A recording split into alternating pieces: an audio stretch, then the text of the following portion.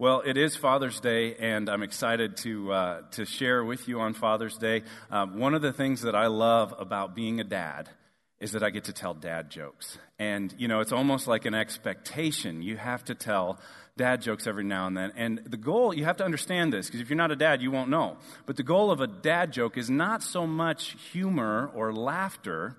The goal of a dad joke is to get your family, your boys, maybe your wife, to roll their eyes so hard you can hear it. That's a good dad joke. So I had a couple dad jokes that I wanted to share with you today just to get us started. And so the first one, and these are some of my favorites right now. The first one, did you know that the first French fries weren't actually cooked in France? No, they were cooked in Greece. Get it? Grease, like oil. And that's the other thing about a dad joke. You have to explain it even after they've gotten it. That's a critical component of a dad joke. The second one, what do you call someone who saw a robbery at an Apple store? An eyewitness. Get it? Apple store, not the fruit, the products, like the iPhones, iPads. Okay. Now you're coming along. Last one, and I promise I'll stop.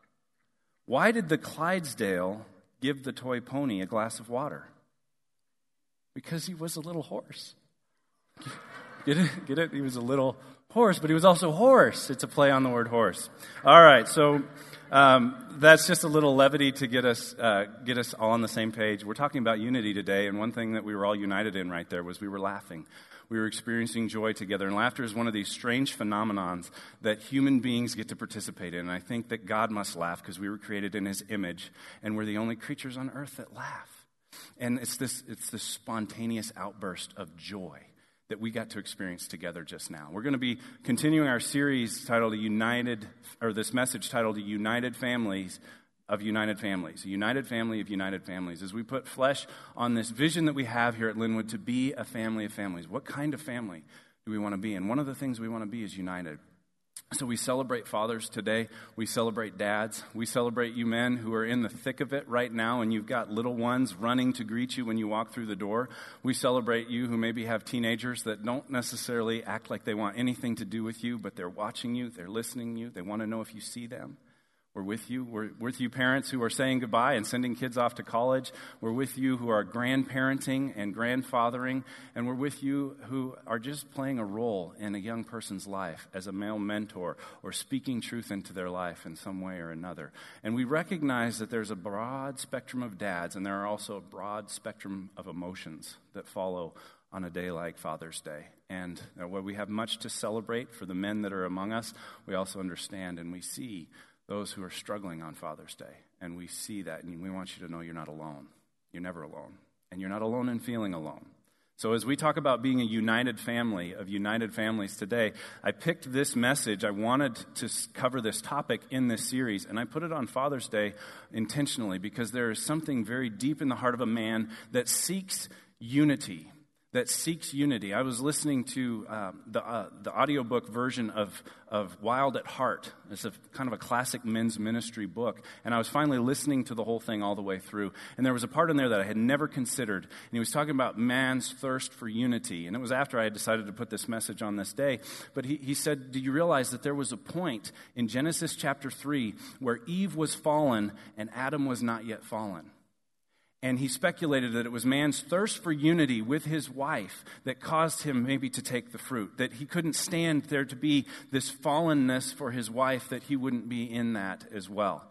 And, of course, the critical error is it caused him to lose his oneness with God, but he maintained the unity with his wife. And I had never considered that before, and I know the text doesn't specifically say that, but it to me, it represented. And if you look at places where men are the vast majority, in the military and sometimes in police force, law enforcement, those types of things, there's a thirst and a quest for unity among the men, and it's a beautiful thing, and we can learn a lot from that. So that's what we're doing today as we continue this series. And I want to just pause, and I know she's left now, but Amanda and her team on VBS, what a great example of unity.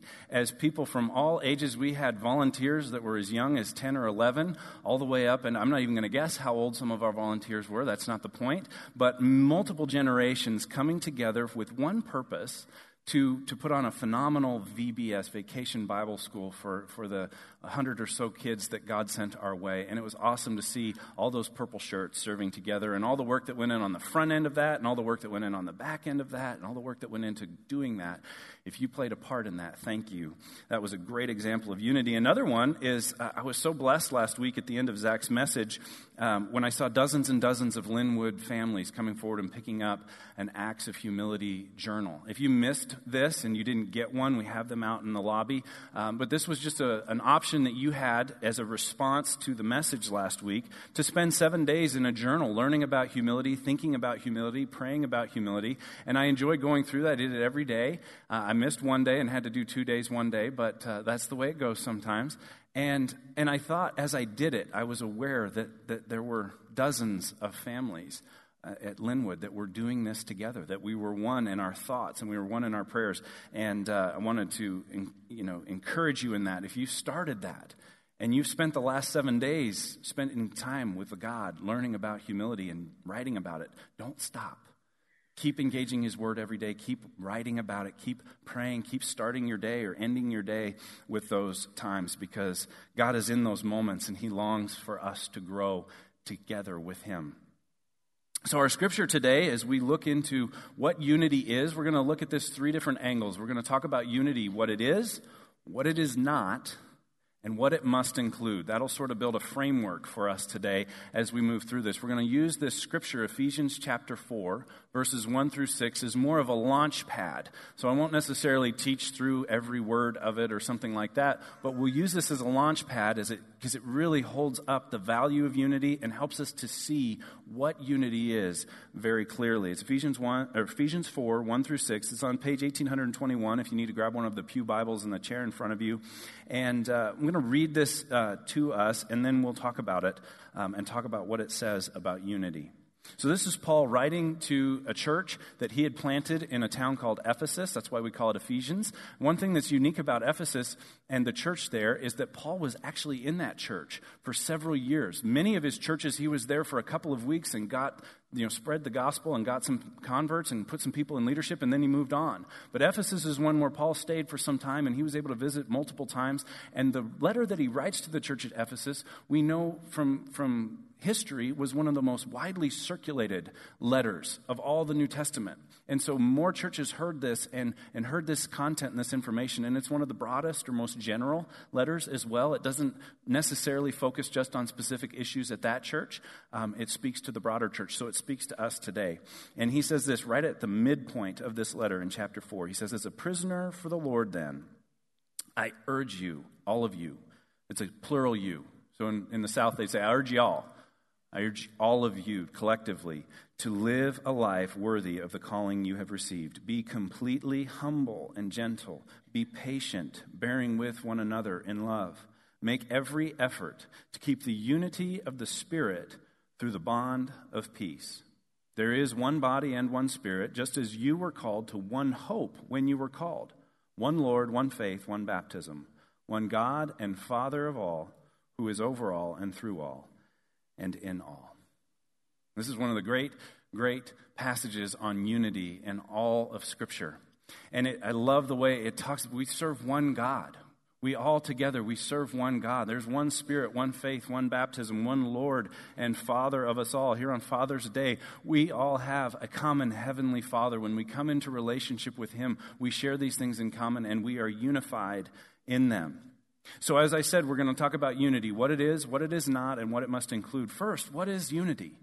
We see the word unity in verse 3, and we see that it's talking about maintaining unity with the Spirit through the bond of peace. And so unity, a simple definition, unity is literally oneness. It's oneness with God, and it's oneness with each other.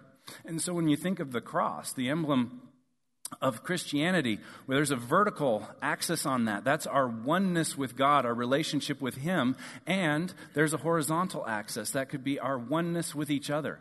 And the unity that delights God the most is when we're one with Him. We're maintaining unity of the Spirit through the bond of peace. Through the bond of peace, the peace that we carry with each other. So there's this element of the God-produced unity among believers. That is biblical unity. And it's the harmony that comes from sharing likeness of nature with the Lord. There's a harmony that comes. How blessed it is when brothers and sisters dwell together in unity. Psalm 133 says, this is not a new concept, that there is something beautiful and there is something pure and there is something that the world takes notice of when we dwell together in unity with each other and with God. So that Greek word, henotes, becomes sort of a word picture, and it's talking about the harmony that we have together. And so when we translate the word unity in verse 3, it's really henotes, and it's saying maintain unity with the Spirit. Because here's the deal. It doesn't matter how far apart we might be on any spectrum. If you're one with the Spirit and I'm one with the Spirit, then we're one together. You see that? Sometimes I'll use this in marriage counseling when there's a couple that they really love each other and they're just so focused on each other that they're almost smothering each other. And I'll say, you know what you might need to do? You might need to split this counseling up a little bit, not split each other up, split this counseling up. I'll meet with the husband, I'll meet with the wife. I'll say, if you make it your goal to get as close to God as you possibly can, and I'll say to the wife, if you make it your goal to get as close to God as you possibly can, then it doesn't matter how far apart you are right now, you'll be getting closer to each other as you each get closer to God. And that's, I believe, a picture of what Paul is saying here, that as we maintain unity, you individually, me individually, us corporately, maintain unity with the Spirit, stay in step with Him, then we'll find ourselves at one with each other as well. So I want to give you a little bit of an overview of this idea of unity as oneness throughout Scripture. You don't need to try to race through your Bible and find all these passages. They're going to be on a screen. If you want to jot them down and go back and do a little bit of study, you can. But we see this idea of unity from the very beginning. The first words that God speaks are words that are spoken as a collective entity, not let me make man in my image. God says in Genesis 1:26, let us make mankind in our image. This is where we get this idea of the Trinity, clear back in the first pages of Scripture, that God is the Father, the Son, and the Holy Spirit dwelling together in perfect love and in perfect unity. That God is one. He says that in Deuteronomy 6:4, probably the most famous verse of Scripture in all the Old Testament for the Hebrew culture. Hear, O Israel, the Lord our God, the Lord is one. The Lord is one. He is Father, He is Son, and He is Holy Spirit. He is one. He is one. And He speaks of Himself in that way because the Trinity is a perfect union of divine love, of unbroken unity. And that's what He calls us to be together and with Him. In Genesis 11, 1-7, one of my favorite stories that I never really understood the significance of until I was in ministry and serving in ministry, this is a story of the Tower of Babel. And if you're familiar with that story at all, you know that they all decide to build this tower to make a name for themselves, to reach up to the heavens so that everyone will see them and think they're amazing. And God scrambles the languages and confuses the languages because He recognizes how powerful unity is. And He says in that story, if this people, as one people speaking the same language, set their minds to do this, there's nothing they can't do. That should tell us a lot about the power that we have when we are all together on the same page, doing the same thing, speaking the same language about the same things. The problem is they were one with each other, but they weren't one with God. They were completely off the page that God was on. God had told them, go forth and multiply, fill the earth and subdue it, and they decided to collect each other and say, we're going to build this tower, we're going to reach up to the heavens, we're going to be like God, the same thing that tripped Eve and Adam up in the garden, and we're going to make a name for ourselves rather than making a name for God. So they just got off track a little bit, but it shows us how powerful unity is. Then in John 17, Jesus prayed that we would be one. This was one of the last things that Jesus prayed. He prayed that we would be one, as He and the Father are one. Now, how much are Jesus and the Father one? They're completely one. And He wants us to be in that unbroken fellowship and that perfect unity with Him as well. Then we see in the early church that the early church was one in passion and in purpose. We see that they were able to do things that had never been done before, and the church grew and spread and flourished in so many ways because they were one in passion and in purpose. And we've almost made it to Acts 2:42 in each of the messages that I've preached, but we're finally there today. And I want to read this paragraph in Acts chapter 2, verses 42 through 47, because it's a description of the early church. And it's a description that shows us just how there was oneness in their passion, in their purpose, in everything that they did. We're told that they devoted themselves to the apostles' teaching and to the fellowship, to the breaking of bread and to prayer. Everyone was filled with awe, and many wonders and miraculous signs were done by the apostles. All the believers were together and had everything in common. Selling their possessions and goods, they gave to anyone as he had need. Every day they continued to meet together in the temple courts. They broke bread in their homes and ate together with glad and sincere hearts, praising God and enjoying the favor of all the people. And the Lord added to their number daily those who were being saved. They were one in passion and purpose. They were one with God and one with each other, and they accomplished things that had never been seen before, never been done before. And God added to their number because they were one, because he was adding to them. He wanted to see it grow. He wanted to see it flourish. And finally, last week, Pastor Zach launched our message on humility with Philippians chapter 2. And verse 2 tells us this, and it's just a wonderful, wonderful little phrase that I just love. It says, "Make my joy complete by being like-minded, having the same love, being one in spirit and purpose."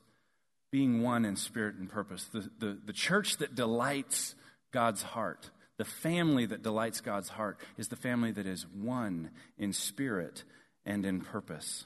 And we see that again here in verses 3, 4, 5, and 6 of our passage in Ephesians 4, that we are called to oneness. So when we think about unity, the short definition of unity is oneness. Oneness with God and oneness with each other. So now let's talk about what it's not. Because sometimes we add some things to unity that really don't belong there. And they get us off course and they kind of derail the unity project. Okay, so as we think about unity, it's important to understand what unity is not. Unity is not uniformity. Unity is not uniformity, and it's not sameness. Unity does not mean that we all look and act the same. In fact, to prove it to you, if you finish reading Ephesians chapter 4, you'll see Paul go into the spiritual gifts and the different roles within the body of Christ.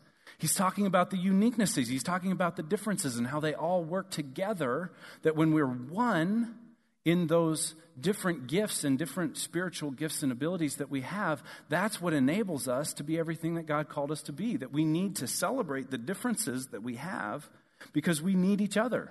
And this idea of the body of Christ, a goofy-looking body, is one that's all feet. It's just feet stacked on top of each other. It's not going to digest food. It's not going to think much. It's not going to accomplish a whole lot. All it can do is whatever a foot does. But when you take a foot and a hand and you take some internal organs and you take a brain and a nervous system and you wrap it all with some skin and you take all the different parts of the body and you put them together, it can accomplish some pretty cool stuff. And the same is true with a body of believers, with a local church, that we're called to unity, to oneness, but not sameness. In fact, one of the hardest diseases or conditions for the medical field to treat right now are what they call autoimmune diseases. And an autoimmune disease is where the immune system, which is part of the body, identifies another part of the body and thinks that it's foreign, thinks that it's a threat, thinks that it's not part of the body, and starts attacking it. And I've prayed with moms and dads whose kids had autoimmune disorders that were very rare and very difficult to treat, where the body was literally attacking healthy cells and the body was killing itself. And so what a picture for an unhealthy church. What a picture for an unhealthy church where they say, well, if you're not just like me, if we're not all the same, then you must be foreign, you must be bad, you must be wrong, and we got to attack you and get you out of here. And that's essentially what an unhealthy body does when it has an autoimmune disease. I think there are some churches that have autoimmune diseases. And we need to focus on being a healthy church, being a united church. Not saying we all have to be the same, but saying we all have to be one in spirit and in purpose. Because I'll tell you something that's interesting about this as we think about this. Sameness is a lot easier than oneness. There's a reason that we reach for sameness. Because I can find the people that are just like me, that think just like me, that act like just like me, that maybe look just like me, and live in the same part of town as me, and we can go be the same together and not be a healthy body of Christ.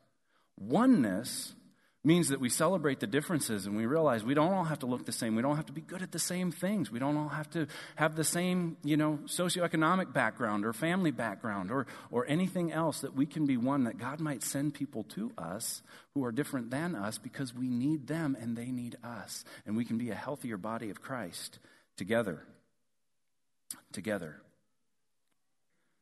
So now let's finish up with what it must include.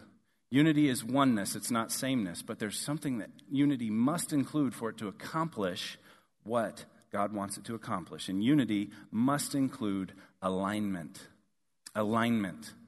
Unity must include alignment. If we had the huge boulder down here, right in this area right here, 6 feet tall, 6 feet wide, big round boulder, and we put the 10 strongest guys in the congregation, we lined them up all the way around it, and we said, all right, now push as hard as you can. And all these strong guys are pushing as hard as they can, but there's one opposite this one, and there's one opposite this one, and there's one opposite this one. Is that boulder going to go anywhere? No, it might as well be a beach ball. It's not going anywhere. Now, are they unified? Absolutely. They're all doing the same thing at the same time for the same reason. But until they get aligned with each other and aligned with God, that boulder's not going anywhere. And if it does, it's going to be because one person was stronger than the others and pushed the rock over on them and squashed them. And we don't want that either. So what alignment brings to unity is it brings progress. When we get all on the same side of that rock, whatever the rock may be, that we've decided that is going to be our thing, that we're going to move the boulder up the hill. When we get on the same side of it, that's when we bring progress to our united passion and purpose. So our bottom line, to kind of try to weave all of this together, what unity is, what it isn't, and what it must include, is the bottom line is we're not called to sameness. We're called to oneness, moving in the same direction. We're not called to sameness. We're called to oneness, moving in the same direction with God and with each other. That's why God stopped the project at the Tower of Babel, because they had unity together, and they even had some alignment, and they were moving some things, but they had left him out of the picture. But when we become one with each other and we become one with God, whether we're talking about our individual families, our immediate families, extended families, or our family of families here at Linwood, when we get on the same page, going in the same direction for the same reason, at the same time with God and with each other, there's very little that we can't accomplish. There's very little that we cannot accomplish because we're not called to sameness. We're called to oneness, moving in the same direction. Now, I want to finish just by pointing out a few unity busters and unity builders. A few unity busters, things that seem to blow up unity, whether it's in your individual family or in our family of families, and then some builders, some unity builders in our family of families. The first is preferences. Preferences destroy unity. When our preferences become the focus, it destroys unity. But when we surrender our preferences and we say, well, it might not be my favorite song, or it might not be my favorite thing to do as a family on a Friday night, or it might not be my favorite this or that. For crying out loud, I've got preferences on how we load the dishwasher, okay? I'm one of those guys that goes in and rearranges the dishes, the dirty dishes in the dishwasher. We have preferences. Now, I used to throw a fit while I was doing it, but I've realized, that's more on the order of a preference, and I can surrender my preferences and stop throwing a fit just because they don't put the dishes in the way that I do. And we can do the same thing with our worship. We can do the same thing with the colors of this or that or the programs that we offer. If it's a preference, we can set aside our preferences. And just because it's a stronger preference doesn't mean you're right. It just means you have a stronger preference. This was my first sermon here. The first time I stood on this stage, I preached a message about setting aside our preferences and surrendering to God and what He wanted to do in us and through us. Another one is pride. Pride is a unity buster. And these kind of all, you'll see how they're sort of interrelated. Pride is a unity buster. Whenever pride raises its ugly head, it's going to probably break up the unity. But when we can choose humility like we did last week and like we learned about humility in our journals this week, when we can choose to be a humble person in a humble family, in a humble family of families, that builds unity. When we put others first, that builds unity up. And the final one that I'll lift, I could have done this forever, but we got to get you to lunch, I'm sure, but is rights and responsibilities. When we focus on our rights, that's a unity buster. That tears unity down. And my natural inclination is to focus on my rights and your responsibilities. Anybody else? I'm going to focus on my rights today and your responsibilities, and we'll see how much unity we have. No, but if I focus on my rights and your responsibilities, now we're building. I'm sorry, I said that wrong. Way to derail the train, Pastor Mark. If I focus on my responsibilities and your rights, and I'm more concerned in protecting your rights than my own, and I'm more concerned in discharging my responsibilities than your own, and I say, I'm going to make you the focus instead of me in securing my preferences. That builds unity. That builds unity as we become one and put each other first. It's kind of like that old Kennedy quote when Kennedy stood up and said, ask not what your country can do for you, but what you can do for your country. We could say the same thing about our family. Ask not what your family can do for you, but what you can do for your family. Ask not what your church can do for you, but what you can do for your church. And it changes the orientation, it changes the focus, and it builds unity instead of tearing it down, because we're not called to sameness. We're called to oneness, moving in the same direction. Let's keep that thought in mind. One thing I'll mention, I mentioned this last week real briefly. We'll keep talking about it as we move forward. But it's this idea of membership, that you're going to have an opportunity at the end of the Family of Families series to say, I want to take the next step. I want to take the next step, learn more about Linwood and learn more about the Wesleyan Church and learn more about how I can be a part of that and how I can contribute and how I can say, yes, I want to be a member of that. I want to commit certain things to be a part of that because I agree with where we're going and I want to be one with other brothers and sisters who are moving in the same direction. So if that's you, you can indicate that on your connection card at the bottom of your bulletin, and you can just say Next Steps class. There'll be a Next Steps class starting in mid-July. It'll go for several weeks. We'll have a membership enrollment opportunity, and then this fall we'll celebrate with some new members who become a part of Linwood and take that step forward. Now, as we respond, I always want you to respond, and I'm so excited about these new altar benchers. They're not new in the sense that we've never had them before. They're new in the sense that they have the same fabric as the seats now. So thanks to a couple of dedicated people who worked together. Judy Jansma was in on that. Kurt and Diane Inget. John Skiebout made several of the ends, and they worked together to put these altar benches together for us. And I'm just so excited about that because it's one more opportunity that you have to respond in faith to what you've heard today.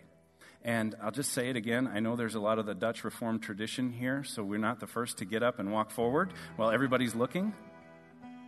But I hope that you won't let that hold you back, because there is nothing wrong with somebody who gets up and walks to the front of a church at the end of a service. There's something really right with somebody who gets up and walks to the front of the church. And so I'm going to just throw it out here. If you want to come to this side, we'll assume that you'd like to pray alone, and we'll let you pray alone.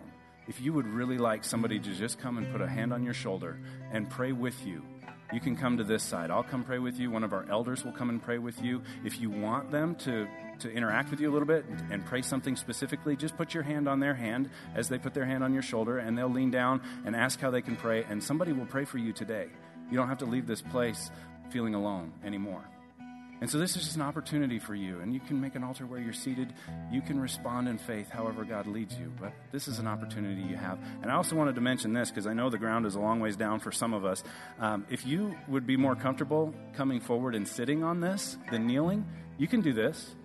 You can do this, and somebody will come put a hand on your shoulder and pray for you. However you want to respond to God today, I hope that you will, that you'll be one with Him and one with your brothers and sisters as you walk out of here. Would you pray with me this morning? Heavenly Father, we are so grateful that you have called us to be one with you and one with each other. And Lord, it was so important to you that we could be one with you, that you sent your own Son to come and to live a perfect, sinless life, to die a horrendous death on a cross, that we could accept his love, his grace, his forgiveness, that we could step out of our sin and our darkness and our eternity separated from you. We could step into the light of life. We could step into a loving relationship with you. We could step into your grace, your mercy, and be one with you and be one with each other, with the body of Christ. So we pray, Lord, that your Holy Spirit will move in hearts, will move in minds, will move in individuals and families, and will move in our church and have free reign. That we will respond in faith to you today, and that we will leave this place different than we came into it. Moving together as one people in step with you. It's in Jesus' name we pray. Amen.